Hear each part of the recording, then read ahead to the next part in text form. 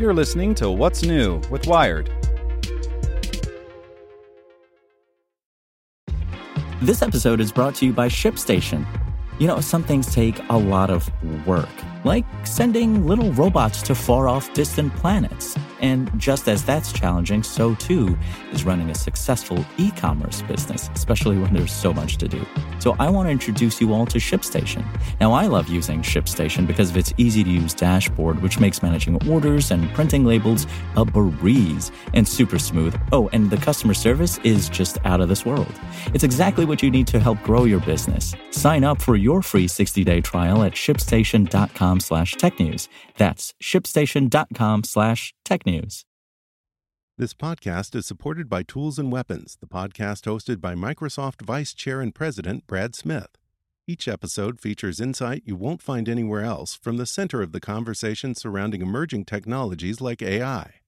Right now on the podcast, you can hear a special episode where Brad Smith lays out Microsoft's vision for a vibrant marketplace driving the new AI economy. To hear more, follow or subscribe to Tools and Weapons with Brad Smith wherever you get your podcasts. It's today's most interesting thing in tech from Nicholas Thompson, editor-in-chief of Wired. Support for this podcast and the following message come from TD Ameritrade. TD Ameritrade's learning experience is curated from their vast library of exclusive content and customizes to fit your investing goals and interests. Get started at tdameritrade.com/education. The most interesting thing in tech is the strange controversy between Elon Musk and Jeff Bezos. It starts with a guy named Alex Berenson. He used to be a New York Times reporter. He has now become one of the loudest, most extreme voices arguing that we have overreacted to the coronavirus. The virus is not as bad as medical professionals say. The lockdown has been excessive.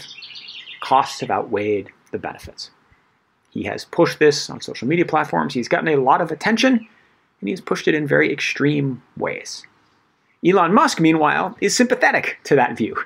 Early on, he said the coronavirus panic is dumb. He said there would probably be no new deaths by the end of April, a position that was clearly not correct. He has long argued that we are overreacting to the coronavirus. So Berenson and Musk have a similar position. Berenson has taken his arguments and written a very quick book. He wanted to publish it on Amazon, to Kindle Direct Publishing, and for some reason or another, Amazon said no, at least briefly. And for a controversial author who stokes flames on social media, this is gold, because Berenson was able to go out and say, hey, I'm a free speech martyr. Amazon won't let there be non-correct opinions about the coronavirus. Musk, who famously engages quite emotionally with social media, liked this argument, amplified it, and then added that he thought Amazon should be broken up. Amazon, of course, does have some near monopoly positions, and there are lots of antitrust investigations at various stages digging into it. I'm not sure that self-publishing is the strongest argument against Amazon from an antitrust perspective, but here we are. So what's really going on? Well, it is the case of a controversial author who's learned how to use social media to get lots of attention, getting amplified by the most controversial person on social media. I also think it's an interesting fight with maybe a different origin, because part of Musk's anger at Bezos is also, I think, because of a rivalry between SpaceX, which Musk runs, and Blue Origin, which Bezos runs. Musk believes that SpaceX has accomplished much more, which it has. Bezos has also gotten a lot of attention for Blue Origin. So it is a strange battle. Maybe tells us something about social media, maybe something about self-publishing, and a little bit about two of the most important figures in the world of tech. Meanwhile, I believe we should still be taking serious precautions about the coronavirus. In fact, if you look over my shoulder, you can see a tent. It's because I just came back from New York a week ago, and I'm trying to keep my family safe from a possible infection, so I've been sleeping in the tent. Stay safe, everybody. Wash your hands. It's not over yet. See you on Monday.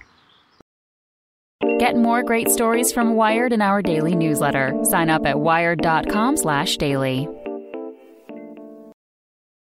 Want to learn how you can make smarter decisions with your money? Well, I've got the podcast for you. I'm Sean Piles, and I host NerdWallet's Smart Money Podcast. Our show features our team of nerds, personal finance experts in credit cards, banking, investing, and more. and they'll help you make the most of your money while cutting through the clutter and misinformation in today's world of personal finance. You'll get clarity on strategies to help you build your wealth, invest wisely, shop for financial products, and plan for major life events. Listen to NerdWallet's Smart Money Podcast wherever you get your podcasts.